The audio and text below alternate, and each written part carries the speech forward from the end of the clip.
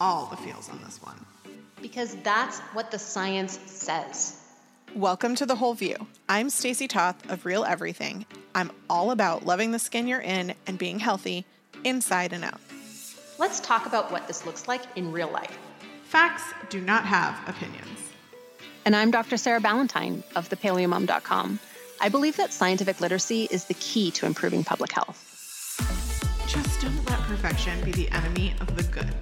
Science is true whether or not you believe in it. Self-love is really about self-respect and acceptance.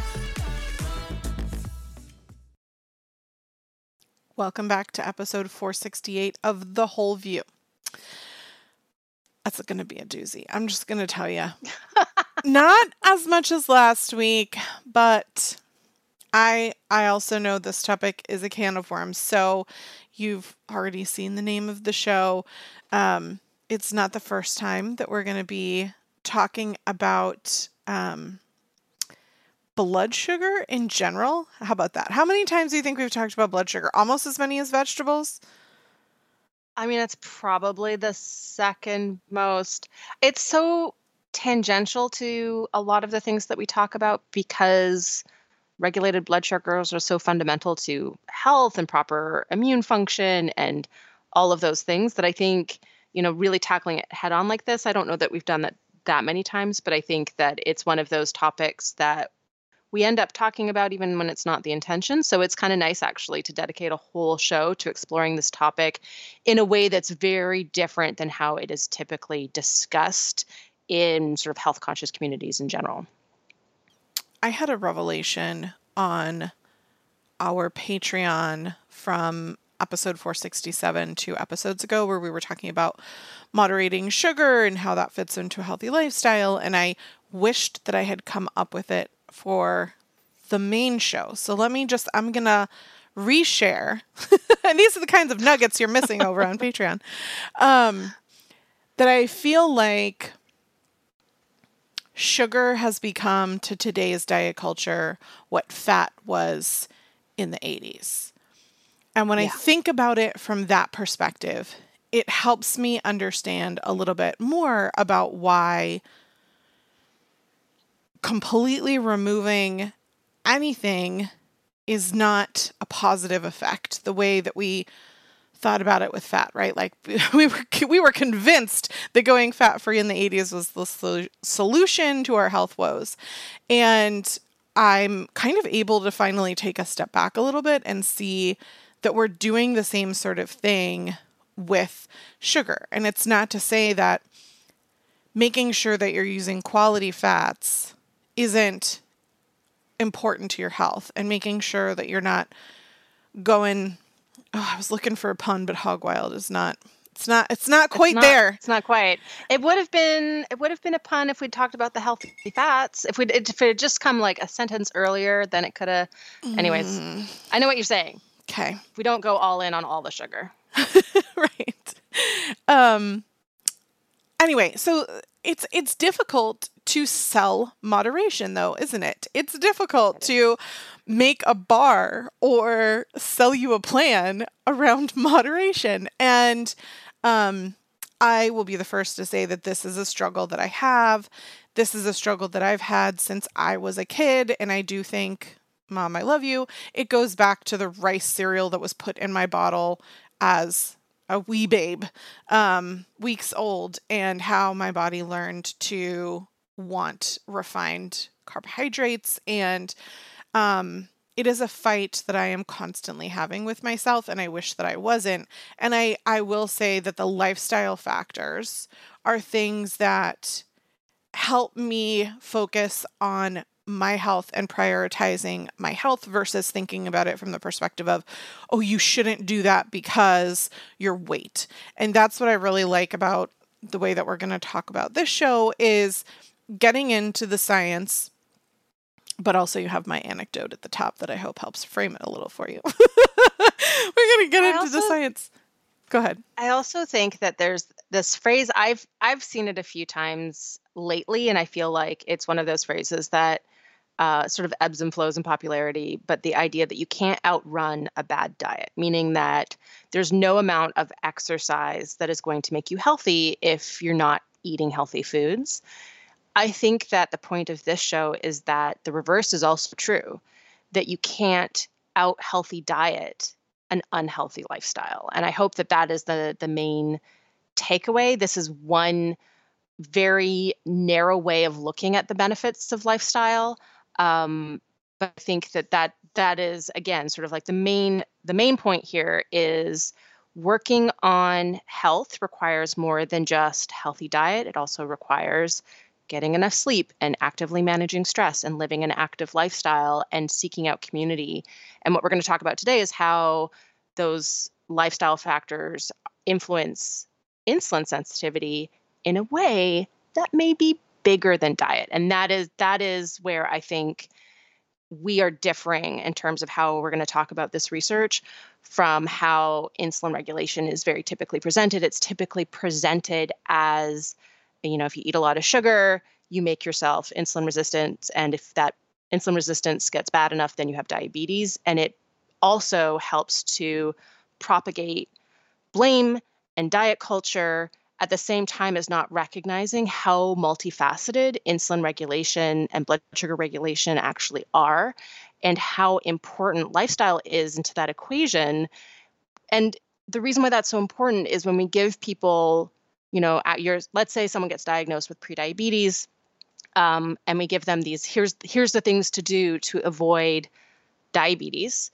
It's typically very simplistic, right? Lose weight, eat, cut out carbs and sugar, and maybe you'll get told to exercise. And meanwhile, as we're going to get into it, exercise is certainly important for insulin regulation, but it's not the only lifestyle factor.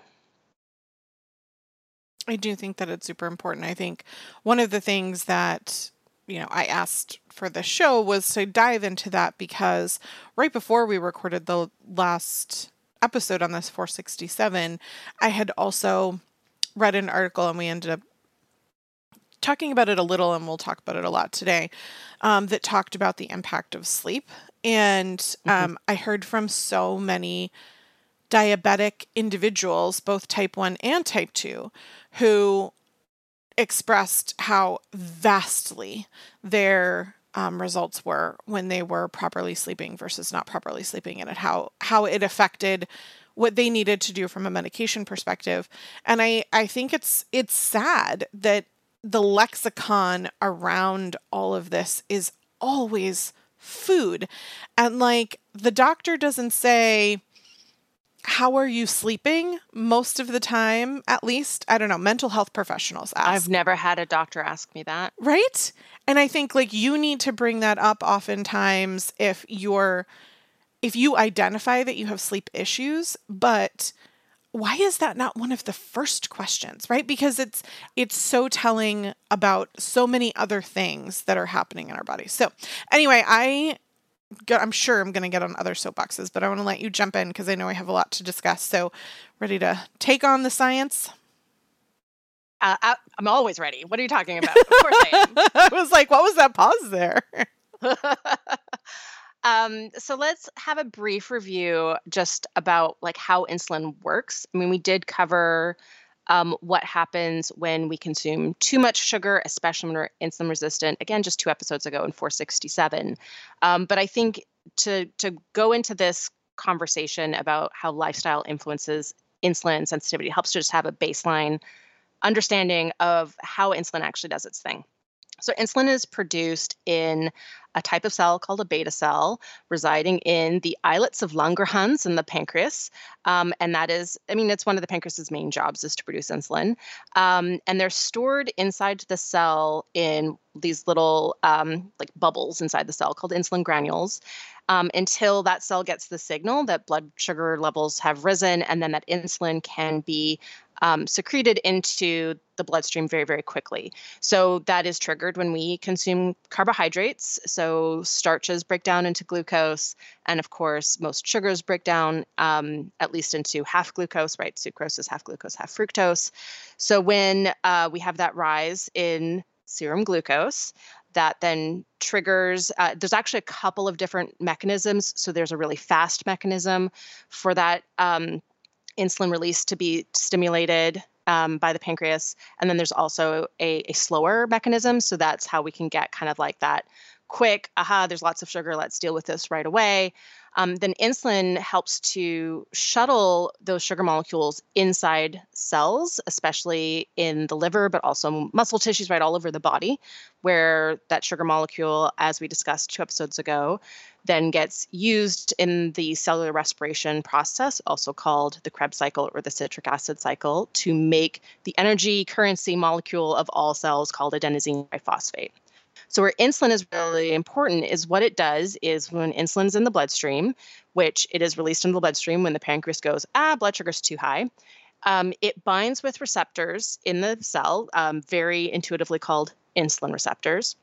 And then that triggers what's called a signal cascade. It basically means just a bunch of different steps of chemical reactions where the end result is what's called the sort of cellular transport of a molecule called the GLUT4 transport protein.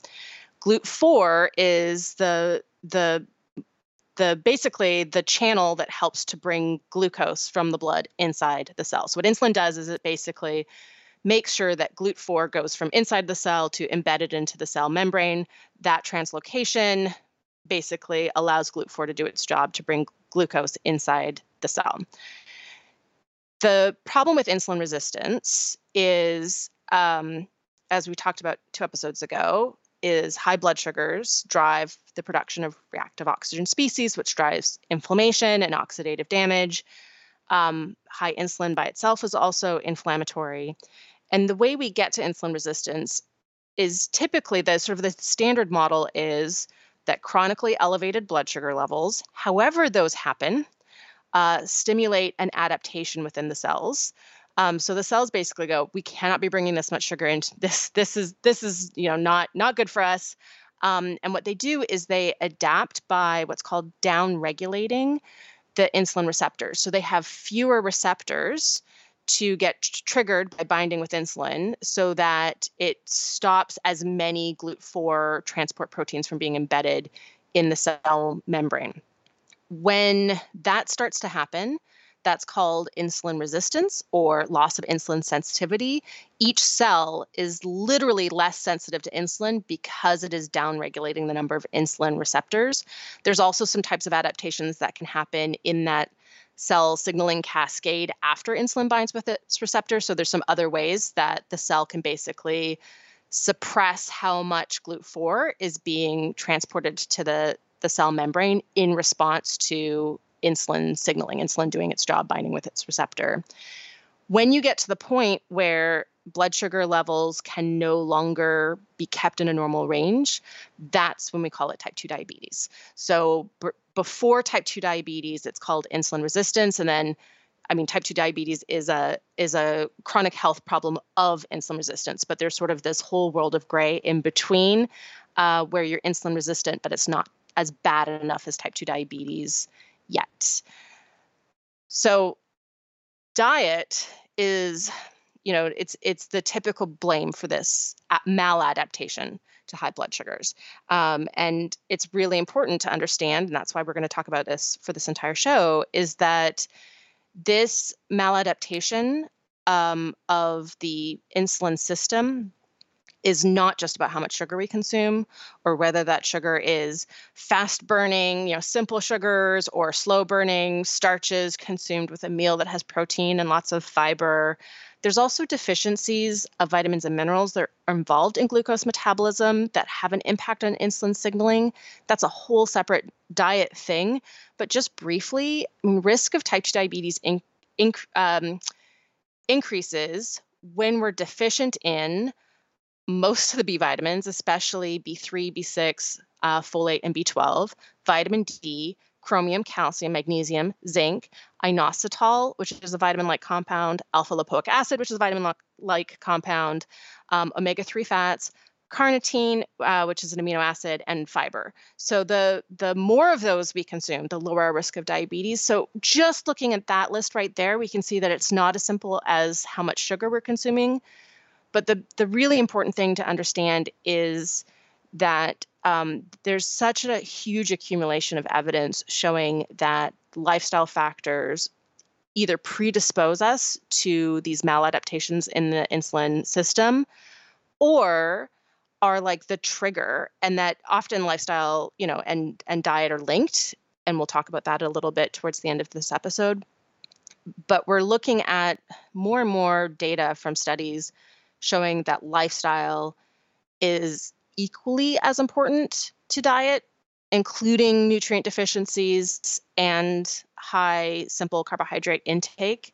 But there's even some evidence showing that lifestyle may be more important when it comes to insulin sensitivity.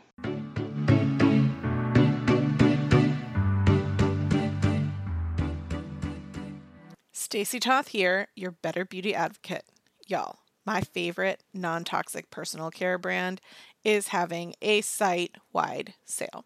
This has only happened once before this year, usually once or twice a year. You've heard me talk about my love of Beautycounter as the leader in clean. So says Sephora, by the way.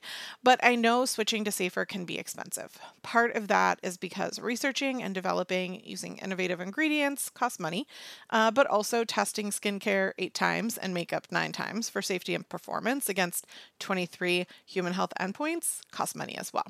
But good news for you. You can get my Beautycounter favorites 15% off through August 16th, 2021 with the site-wide sale. So exciting because I love the overnight resurfacing peel and the sunscreen.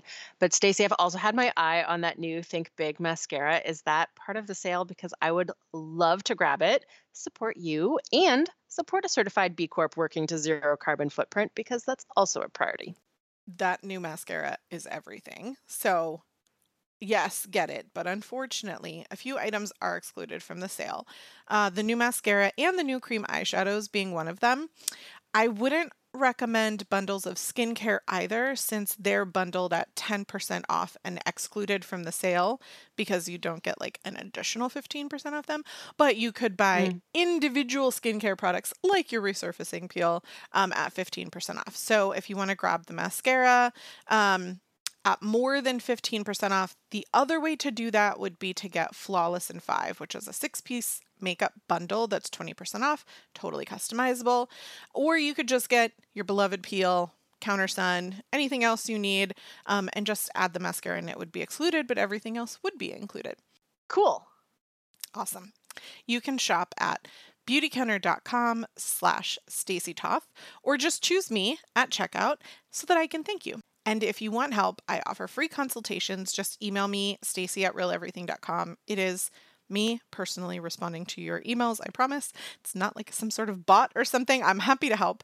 I know a lot of our listeners have skincare issues, and I love being able to work through that with you.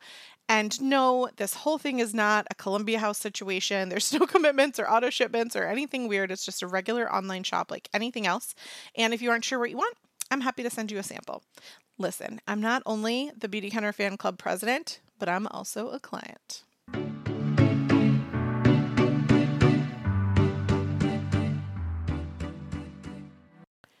I know I mentioned sleep earlier, but one of the other things that I know we've talked about extensively before, because when I was lifting, this was super important to me, but talking about how exercise affects the blood sugar regulation, insulin in general. I'm really curious to hear about, especially as it relates to not just heavy lifting, right? Which is how I basically tuned out anything that we talked about previously and focused on heavy lifting because it was what I wanted to do. So maybe we could talk about general exercise. Okay, thanks. Yes. So I think exercise, out of all the lifestyle factors, is probably the least surprising to people, which is why it's such a good place to start. So we know that there's a wide range of benefits from physical activity, not just metabolic health and cardiovascular health, but also things like improving bone mineral density and hormone regulation. One of the impacts of exercise via that hormone regulation is that it actually helps to regulate the full range of hormones that are related to how we access stored energy and how that energy is used. And those are a lot of systems that are regulated through insulin. Exercise actually has a direct action on those GLUT4 receptors in muscle cells. And so that's a direct way that exercise can help to improve insulin sensitivity. It also, there's a window during and after exercise where the hormone impact of exercise can actually help to get blood sugar into our muscle cells in an insulin independent way, which is also beneficial. And this is one of the reasons why exercise is so strongly linked to reduced risk of metabolic syndrome, diabetes, cardiovascular disease. What's really interesting to me is that a large part of how this has been studied is by looking at sedentary behavior. And one of the sort of typical study protocols for this is to take people and put them on bed rest. And so they sometimes study this in, somebody who's in bed rest due to injury or illness. But there's also just these clinical trials where they take people and just put them on bed rest and then measure how that impacts their blood sugar regulation and insulin sensitivity. There was a study done in 1998 where they took highly trained endurance athletes and put them on bed rest for 7 to 10 days, and they had a 65% increase in insulin secretion following a glucose challenge test after that 7 to 10 days of bed rest, which means it took 65% more insulin to shuttle that same amount of sugar into their cells than it did before they did the bed rest. And this is in athletes. There's been a bunch of studies like this. There was a 2007 study in healthy adults that's sort of very similarly, but only after 5 days of bed rest, showed a 67% increase in insulin secretion following a glucose challenge test. What's fascinating is that these studies show that that's also paired with all of the bad things that we associate with insulin resistance. So dyslipidemia, elevated cholesterol is what that means, increased blood pressure. When they look at different kinds of measures of microvascular function, so how healthy our blood vessels are, they see that that's worse. And so you can see the same mechanisms that link insulin resistance to diabetes and cardiovascular disease happening just after 5 days of bed rest in a perfectly healthy person. There was a 2019 study that was actually looking at people who were in the hospital for injury, and they actually compared. They looked at how that impacted insulin sensitivity, similar type of effect. But what they did was they fed half of the patients a normal hospital diet, which our listeners are probably aware is not the healthiest of diets. And then they fed their test group a legume-based low GI diet, so a low blood sugar impacting diet, and showed that they were able to at least partially prevent the insulin resistance from bed rest with this very slow burning carbohydrate diet. So you can see from this study that there is an interaction between the sedentary behavior and the poor diet that typically goes when, if something happens and we're being sedentary, typically we're not eating our best in that moment. If we're ill or if we've been injured, those types of things in real life tend to go together. The other thing is that studies have also shown that it doesn't take very much. If you have a desk job, right, that is sedentary behavior. And we do know that sitting all day is certainly linked to increased risk of diabetes. But studies have shown that a 2-minute movement break every 20 minutes can help to regulate glucose and insulin levels substantially. So it also, obviously bad things happen. So if you're on bed rest for something, studies show that that's a good time to work on diet and probably these other lifestyle factors. If you're just going through your life, it's not just about how much exercise you get, it's also about sedentary time. So we want to minimize sedentary time as much as possible. And that's where that setting a timer so that you're getting up, moving, stretching, walking around for 2 minutes out of every 20 minutes that you would otherwise be sitting. That has been shown to really help lower the glucose response after a meal and improve insulin sensitivity. So all of those things together are, really good evidence for the importance of an active lifestyle, which includes just, low level movement throughout the day, as well as some form of more moderately vigorous exercise. I think it's also a great case for like a walking desk, a standing desk. They've got those like bike things now that you like put under your desk. Because I know from a practical perspective, getting up and moving every 20 minutes when I especially worked in an office was not something that was realistic. But there are ways to do that. And these days, a standing desk, I mean, they make these great ones. I have one on my desk right now where it's just like a lever and I pull it up and down for when I want to like stand and sit. And so doing something like that at your desk could be really beneficial to what you're talking about, Sarah, without necessarily needing to like walk away from your desk every 20 minutes, which I know for most of corporate America, when they hear you say that, they're like, yeah, no, that's not going to happen. But you can't go find every 20 minutes. This is a good opportunity to go to the water cooler, take the flight of stairs up to Joe in accounting and deliver the memo. This is me revealing the fact I was going to say this is since I've had a standard painful to listen to. So recognizing that different jobs are structured differently and they don't all allow for freedom of movement throughout the day. I have a desk elliptical as well as I mainly work either at a standing desk or at a treadmill desk. I mean, I'm just standing on my treadmill when the treadmill's off. That's how it's a standing desk.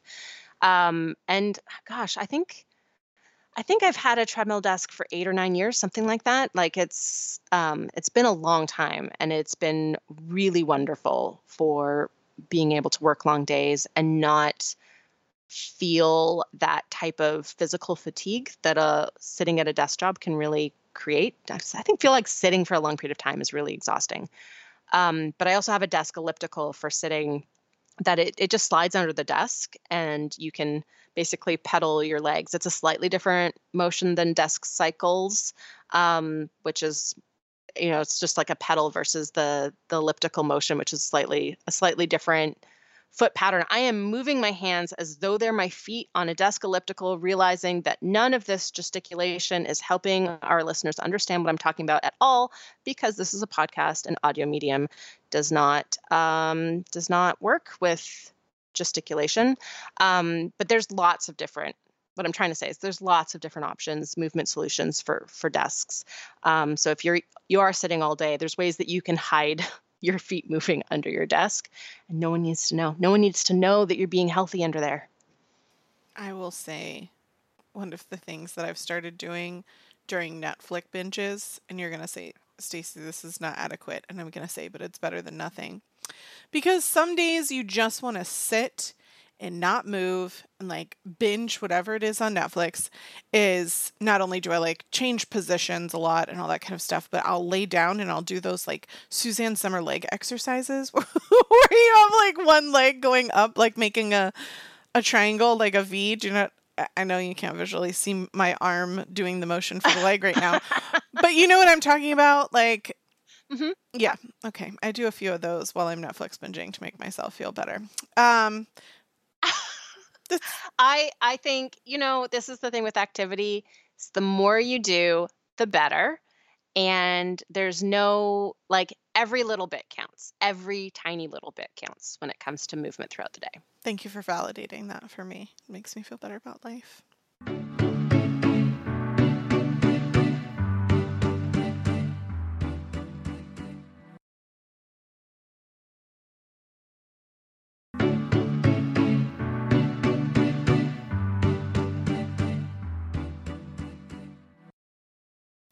while I can justify my leg movements during a Netflix binge, the next thing that affects our health is one that I struggle with the most.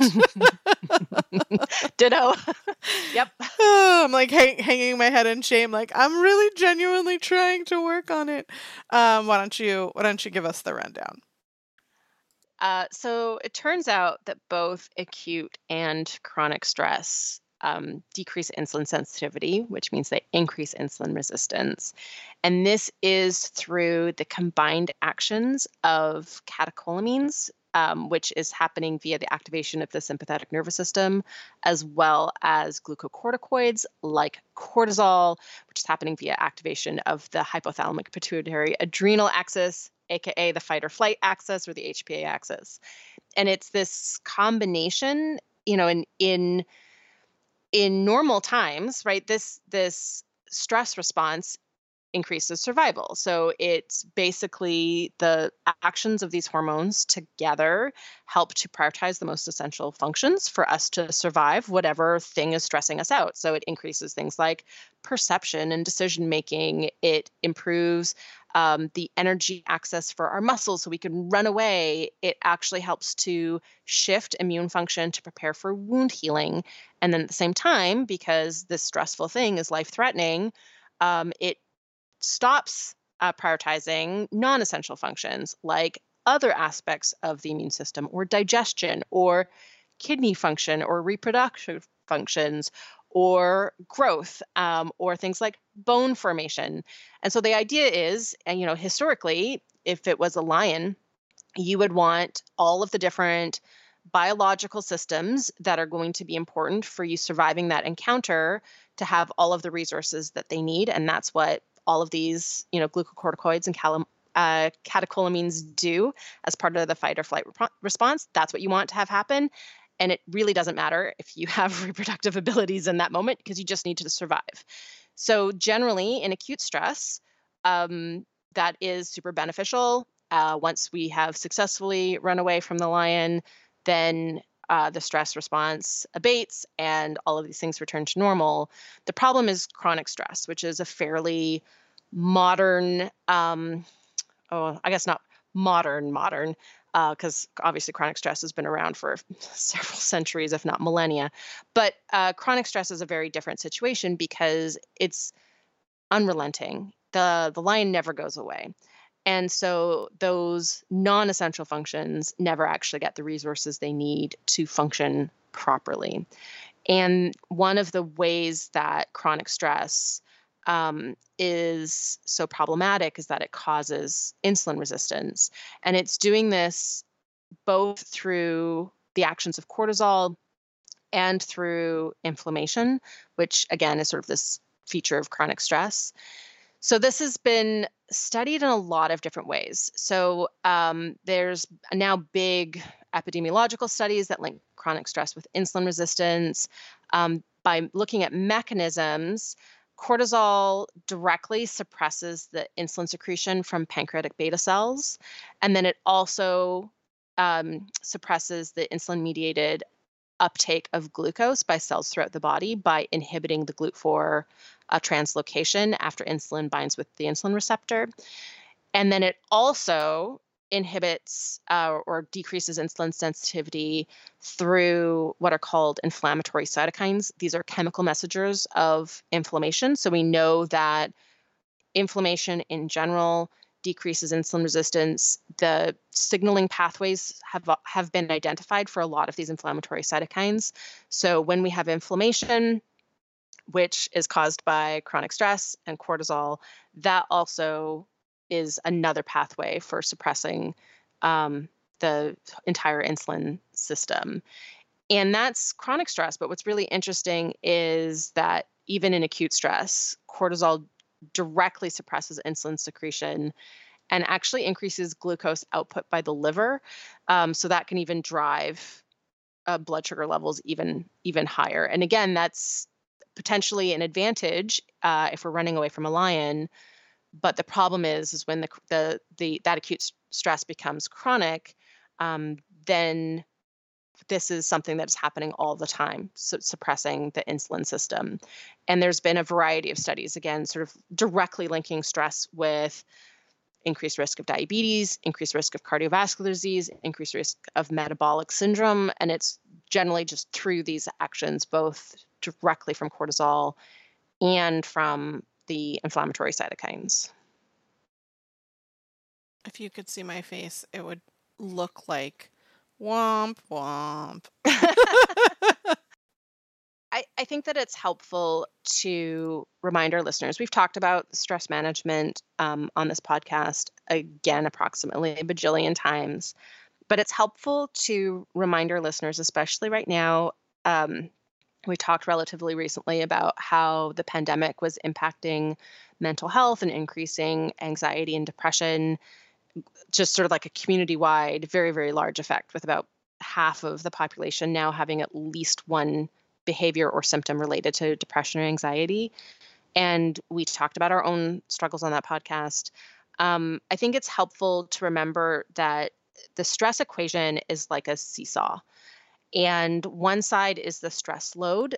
We don't always have control over the stress load, right? So, especially right now with the pandemic, I feel very much like I have very little control over the things in my life that are causing me stress. When you do have control, those are things that are optional that you can take off your plate, or you can ask someone for help, or you can say no to something. Those are things that you can proactively do to reduce stress load, but that's not always possible. On the other side of the seesaw are resilience activities. Those are things like getting enough sleep, being active. So, funnily enough, the other lifestyle factors we're talking about in this episode, things like mindfulness, play, nature walks, those things, even a nutrient dense diet. We've talked on the show recently about nutrient deficiencies and how especially vitamin C and magnesium deficiencies can drive the stress response and how stress can deplete those. So how important it is to make sure we're getting enough vitamin C and magnesium, especially when we're under chronic stress. So those things all fall under resilience. And when we can't control the load, it's helpful, I think, at least in my life, because stress is also my Achilles heel. It's helpful to focus on what can I do in terms of improving resilience. So how can I prioritize a stress reducing activity to help balance out the physiological response to stress? I like that it's a solution oriented response for sure. I think for me, I've talked about how resistant I am to meditation, but also how helpful it is. I mean, when I was measuring my heart rate, I could see immediate improvement in oxygen level and heart rate in just performing those breathing activities. And that's a reminder. I mean, we have a whole show on the science of meditation to prove to me that it actually works. But that's something that I find is I can do it anywhere. I can do it immediately. And it really helps center me from the stress that I'm feeling. If what it feels like for me sometimes when I'm like super stressed and I'm trying to like do it all is it's like, you know, I'm kind of in the eye of a hurricane and I feel like, oh, I'm in control and like, I got this, but I'm not. And that's just another way that I'm stressing myself out, is making myself be responsible or accountable or in control of like all these different things when really I'm not. And so I find that doing those activities, and it can be literally in the middle of the day, you know, at my desk or on the sofa. It can also be, you know, before I'm going to bed, and trying to really practice the stress reduction from a physical perspective. I'm going to talk also about measuring magnesium and vitamin C in our Patreon. I'm doing a thing right now and I want to talk about it with you, Sarah, but I was someone who takes those supplements and B vitamins every single day. And you know how many times we've gone over this. I would be like, oh, whatever, I got this. But actually measuring is a thing. Finding out if you're sufficient is important. So I want to talk about that in the Patreon. But first,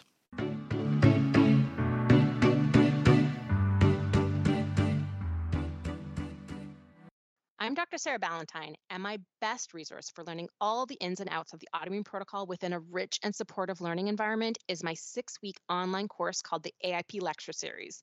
And the next session starts Monday, September 13th, 2021. I know you've been teaching this course for a long time and your students absolutely love it. Can I read some of those testimonies that you received from your last session? Oh, sure, go for it. Okay, Joy wrote, "You have impacted my life in such a great way. You are truly an inspiration. Your amazing research and phenomenal presentations of all your wisdom and knowledge has enlightened my world and has given me new hope.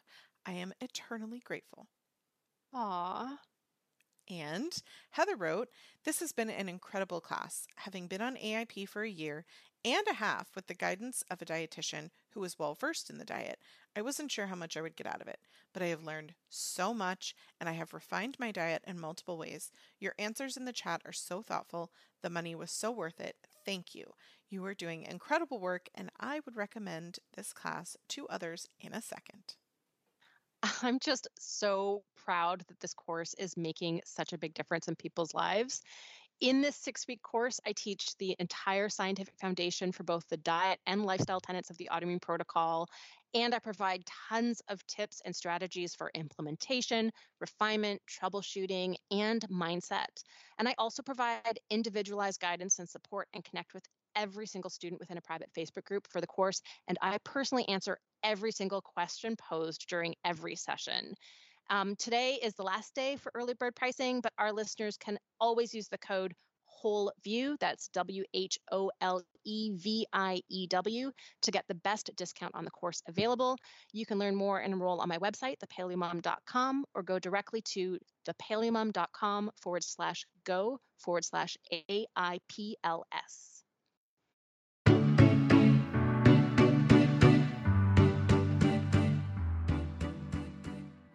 I think the next is America's big doozy. I know, Sarah, you and I are hyper aware of our chronic stress and how it affects our health, especially as people with autoimmune. But I think the majority of Americans, I know you have statistics that say less than that, but when I talk to people about their sleep, I think that they're like lying on these surveys because people tell me like nobody's getting good quality, adequate sleep. And that has a huge impact on our health. So I think it's important. We've done dedicated sleep shows before, but as it relates specifically to insulin and blood sugar regulation, I think this is a really interesting topic that I'm excited to hear you dive into. I actually think that sleep is the most important lifestyle factor to focus on for insulin regulation. And one of the things that I'm really excited about is that a couple of studies that I've talked about on the show before that were abstracts presented at conferences, which is basically like preliminary data. It hasn't been peer reviewed yet generally. Most conferences don't have a peer review process in order to accept the abstract. And then the information is presented in more of a short form. It's a poster, it's a presentation. So a couple of those studies that I think are really fascinating have actually since been published and gone through the peer review process. And the numbers are even more fascinating. So I'm really excited to kind of get into this because our listeners probably aware that I really think that focusing on sleep is probably one of the biggest things that we could do in Western countries in general to improve public health. It's so vastly important. And I think, Stacey, you're right. I think there are actually studies that show that people overestimate how much sleep they get, and the less sleep they get, the more likely they are to overestimate by a larger amount. So most people will overestimate by like 20 minutes. So if you say, I'm getting 7 hours, chances are you're really only getting 6 hours and 40 minutes. But people who get like 5 hours or less will overestimate how much sleep they're getting by like an hour and 20 minutes. So when sleep is measured with self-reported surveys, that's something to always keep in mind, because we tend to think of like how much we slept based on what time we turned out the light, or maybe if we're a person who takes a long time to fall asleep, maybe the last time we looked at the clock, and then what time the alarm went off in the morning, and just go like, oh, simple math, that's how much I slept. But in reality, total sleep is how much we're sleeping minus arousals. So like those brief awakenings throughout the night, which are completely normal. That's how much. That's usually taken off in order to talk about how much sleep we're actually getting. So most Americans are not getting 8 hours of sleep. Only about 35% of Americans get the recommended 8 hours of sleep or more every single night. And in terms of insulin sensitivity, so getting less than 6 hours of sleep per night, like an estimated 40% of Americans, increases risk of type 2 diabetes by 50%. When we pool diabetes and just impaired glucose tolerance together, so basically pooling that entire gray area between well-regulated insulin and glucose and type 2 diabetes, so that encompasses prediabetes, for example, getting less than 6 hours of sleep per night increases risk of either diabetes or insulin resistance by 2.4 times.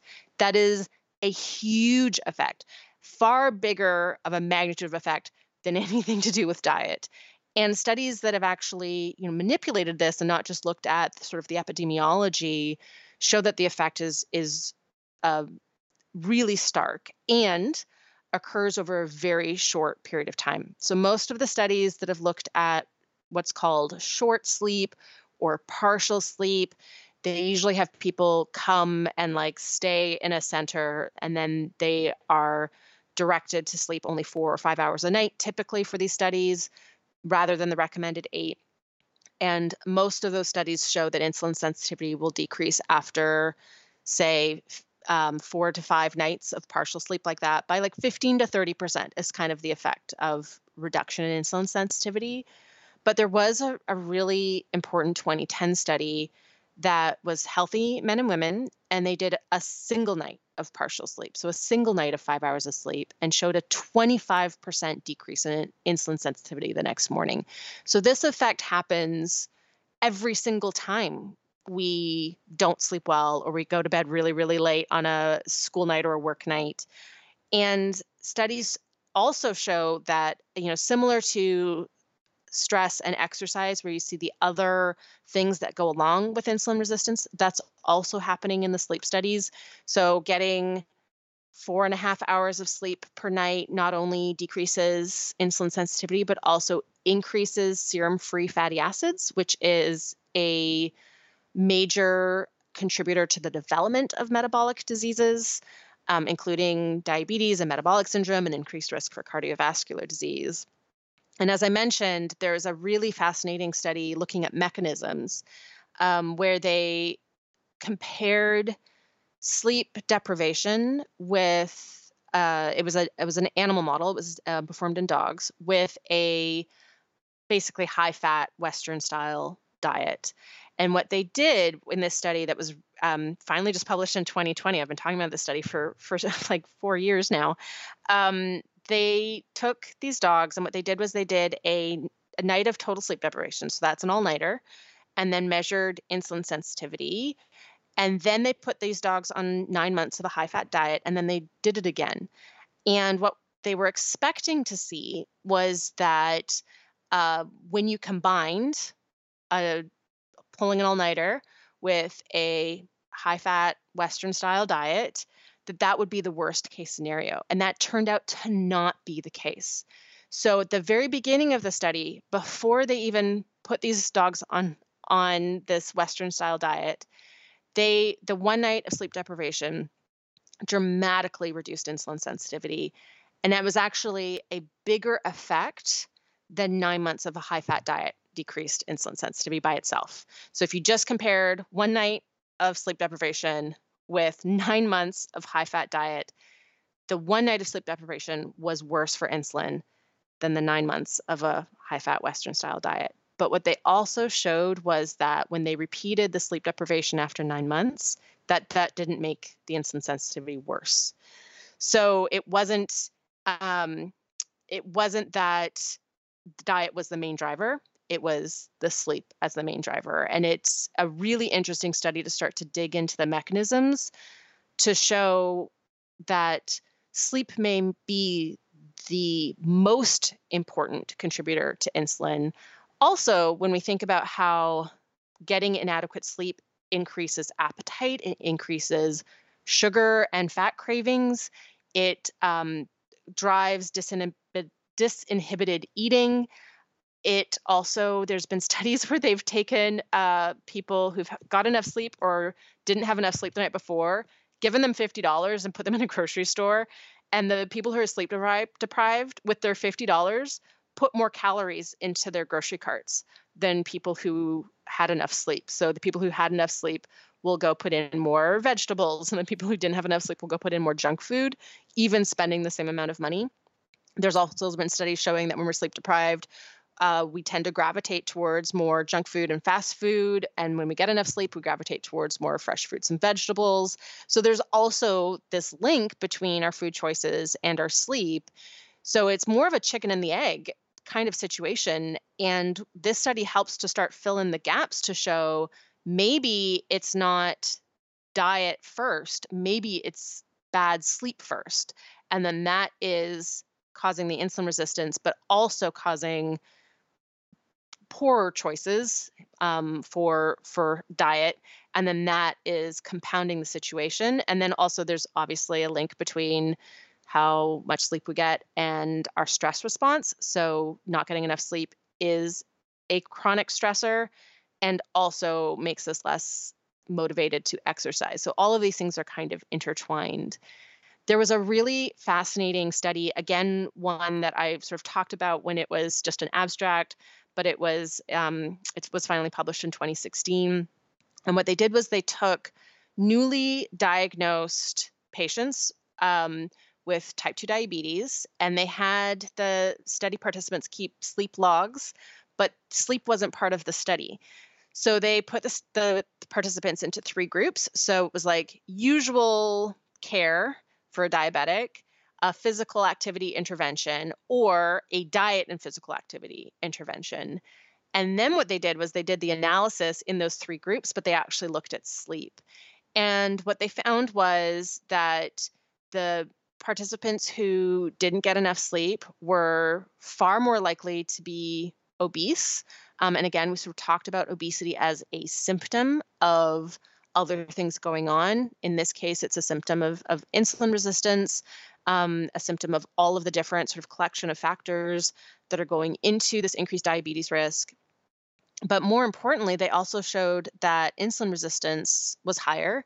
And what they showed in the study was that for every 30 minutes of weekday sleep debt, so this was independent of how much you sleep in on the weekends. This was just how much you sleep, getting 7.5 hours instead of 8 on weeknights, increased the risk of insulin resistance at 12 months and follow-up by 41% for every 30 minutes, which is, again, an absolutely huge effect.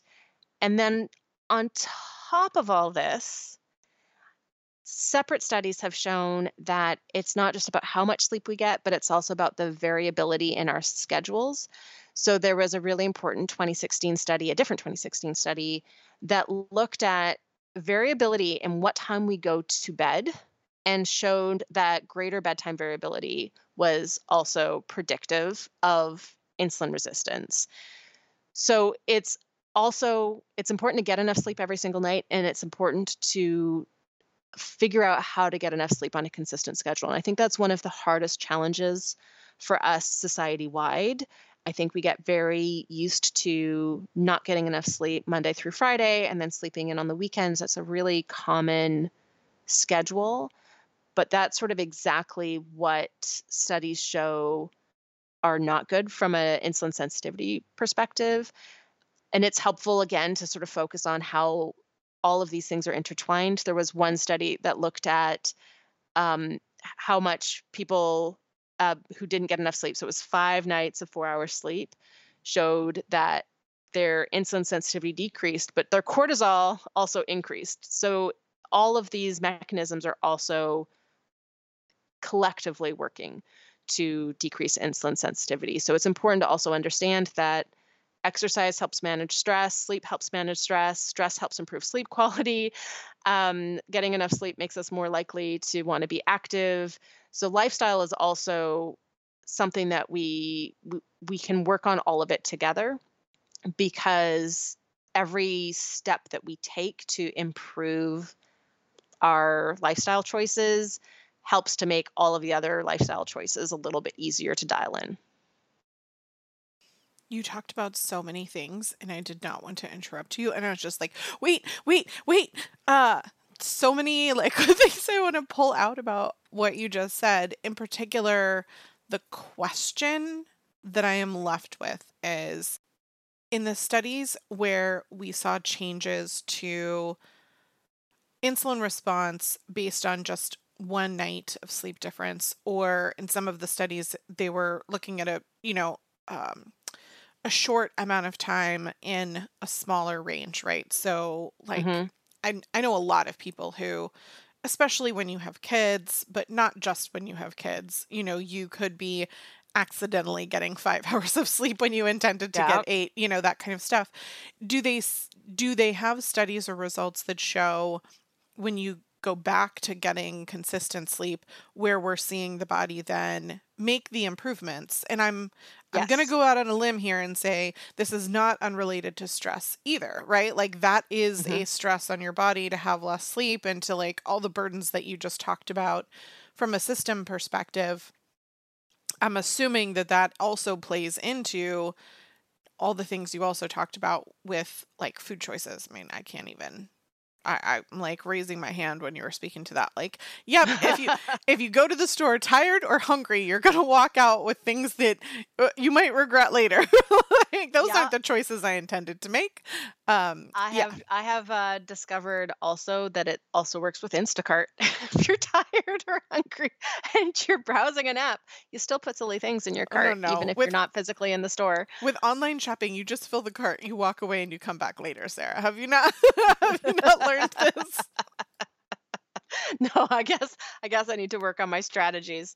But the answer to your question is yes. So several of these studies will have either a 2 to 5 days at the end where participants are allowed to sleep as much as they want, and they do. When you start with a healthy participant, they do rebound or they go back to their starting point. So insulin sensitivity can also improve really dramatically once sleep is prioritized. I think one of the things that's really helpful though to emphasize here. So, okay, two things. Emphasize. It makes a really big difference to prioritize sleep and stress management and activity, and the improvements to insulin sensitivity can happen really quickly. It's a little bit less quick if you're a diabetic, especially if your pancreas is starting to be really, really strained. If you have, um, fewer active beta cells, for example, that's going to be a different type of healing process. But definitely, if you're just in that insulin resistant state, driven by lifestyle, right? Started off as a healthy person, put into this unhealthy lifestyle, those people can have their insulin sensitivity restored really, really quickly once the lifestyle is healthier. But it's also helpful to remember, I think knowing that information, it's a little bit tempting to allow ourselves to get into that cycle of, well, I won't get enough sleep on these days during the week, and then I'll make sure that I'm getting enough sleep on the weekend. It's helpful to remember, first of all, if you're talking about a 5-day workday, that's 5 days of insulin resistance and only 2 days to recover. So we're probably not actually fully recovering if that is a chronic schedule. But the other thing to remember is that when we're not getting enough sleep and we're stressed, we tend to, their studies have been shown that we eat something like 20% more on a day that we're really tired compared to a day that we had enough sleep. And we're going to crave less healthy foods. And so we're eat, we're going to be instinctively eating a less healthy diet when we're the most insulin resistant. So that confluence of events is one of the things that's so problematic and can really start to spiral out of control, because also then unhealthy diet can drive the stress response. It can erode sleep quality, especially if we're overly relying on sugar and caffeine to keep us up, in the afternoon and evening because we didn't get enough sleep, and then that can erode sleep quality the next day. So as much as I think it's really helpful to know that we can make really dramatic improvements to insulin sensitivity by prioritizing lifestyle factors, it's also on the flip side of that, it can become a very vicious cycle very quickly when we're not prioritizing lifestyle factors. Or, I think it's important to be able to give ourselves permission to not be perfect. That's something that I very firmly believe in. But I think it's helpful to be aware of how quickly a couple of nights of bad sleep can kind of spiral into that snowball of badness, versus how quickly, once we can really work on that consistent sleep schedule and manage stress actively and troubleshoot an active lifestyle and get that dialed in, how quickly that can help set us on the right path. I also love the idea that encouraging yourself to get quality sleep is something that can really be separated from diet culture, because one Hmm. of the things that is a snowball for me is trying to find that balance of like, oh, but am I going to become obsessed with these sort of activities and get back into like a different cycle of badness for myself? And Yeah. I know we've kind of been talking tangentially about diet culture, and I know, Sarah, you've part of the work that you're doing and all this stuff is your extensive blog post, and we've done podcasts on it before, and we have ones planned in the near future as well to talk about how that fascination with and obsession to be thin um, is detrimental to so many people's health. And so when I say diet culture, what I'm referring to is this idea that we live in a world that is obsessed with appearances and generalizing or claiming that it's for health when it's not really. And I mean, I don't know how many people, will chug coffee and keep themselves awake longer, or even, there are, I mean, I think about, what was it, the 80s, when people were taking basically over the counter speed. And it was Yep. like, to lose weight, and how detrimental that was to their health. And like, there are just so many things where you can see how that would increase their stress, reduce their sleep, and have negative effects on their health overall. Just because someone is thin doesn't mean that they're healthy. Just because, someone is overweight doesn't also mean that they're healthy. And I love the idea that when we're starting to think about and tear these walls down in our own brains, because it's not overnight, and it takes a lot of practice, as Sarah and I know. We've both been working on this ourselves for years, realizing how much we were a part of that and it affected us early on. And so now I'm at this point where I can look at something like sleep and tell myself, this is incredible for my health and something I need to do. Like, even though I, want to do this other thing, or, I want to watch one more episode of the show, or I want to stay up and finish this project that I'm working on, or, oh, if I just cleaned these dishes in the sink right now, then I'd feel better when I woke up in the morning. Ultimately, those things end up being detrimental and have nothing to do with the way that I look or anything other than true, genuine health factors. And so I think the more things that I can point to like that, where people ask me all the time, like, I want to break free of this and I don't know where to start. I'm overwhelmed. I get sucked into this, but I might be gaining weight and I need to weigh myself every day and blah, blah, blah. Like, focusing on sleep is such a great Yeah. place for people to start.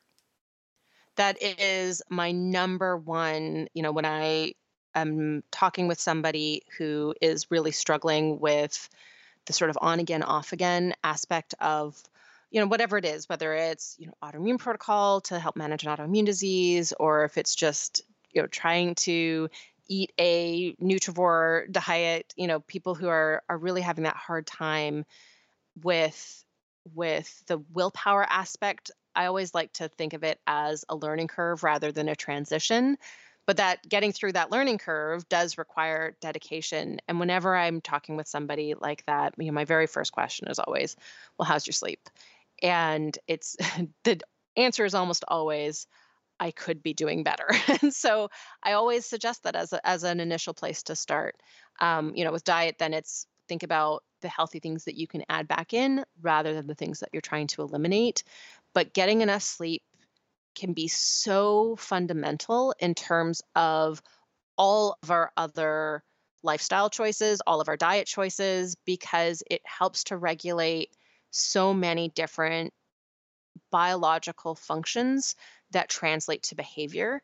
It can help to reduce addictive behavior. It really, there's so much to the benefits of sleep. The reason why we need sleep is because of the blood-brain barrier means that it's really hard for the metabolic byproducts of our brain just thinking all day to leave the brain. And when we sleep, the space between cells actually increases. Our brain cells shrink a little bit. And that allows the brain to flush all of those toxic metabolic byproducts that are built up by just our brains being awesome and doing cool things like thinking and helping us, talk and live life. All of those help to get washed out when we're asleep. And if we don't get enough sleep, those metabolic byproducts can build up in the brain, and that can turn on the brain's innate immune cells, the microglial cells. So then we can have brain inflammation, and that can change how the brain communicates to the rest of the body, and that can become systemic inflammation. Sleep is really, really critical for health. There was a recent study I think it was last year, showing that inadequate sleep can help drive the beta amyloid plaques that we see in Alzheimer's disease. So it's, there's a bit of a jump to say getting enough sleep can prevent Alzheimer's from that research, but certainly sleep looks like it's at least one player in the development of Alzheimer's. Like, it just, the more we look at sleep, it's so fundamental to our health, and it doesn't matter how we look at it. Every way that we look at it, it's when we have deep tissue repair and healing. It's when our immune system does most of its regulatory actions to help turn itself off. There have been studies showing that just not getting enough sleep increases inflammation, and that if we don't get enough sleep Monday through Friday, sleeping in on the weekends is not enough time for the immune system to return back to normal. So the more studies that we look at, the more sleep seems to be what I think of as like the linchpin of health. It's like the thing that holds everything else together.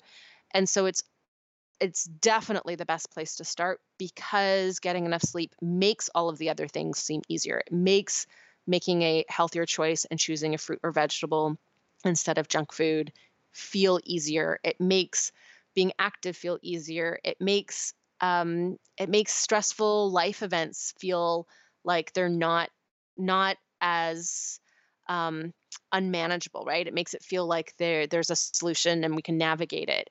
Getting enough sleep even makes us, it improves cognition and makes us more collaborative in our jobs, or in school, which is also amazing. So there's no way that we can look at sleep and see that it's not fundamental to our health. Could not agree more. And if you want to hear more on this, pop on over to Patreon. That's patreon.com/thewholeview. And we'll be sharing more on my personal experiences that I'll talk about more over there, but also just our thoughts on this in general. Thank you for your support. And we'll be back next week.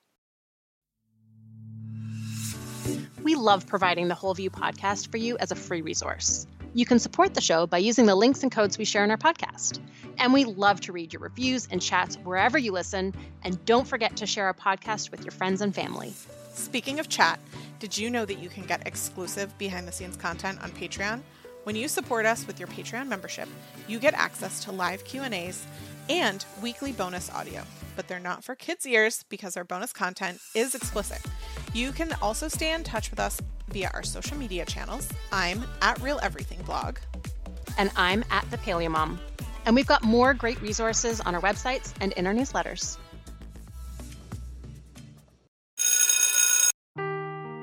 Seeking the truth never gets old. Introducing June's Journey, the free-to-play mobile game that will immerse you in a thrilling murder mystery. Join June Parker as she uncovers hidden objects and clues to solve her sister's death in a beautifully illustrated world set in the Roaring '20s. With new chapters added every week, the excitement never ends. Download June's Journey now on your Android or iOS device or play on PC through Facebook Games.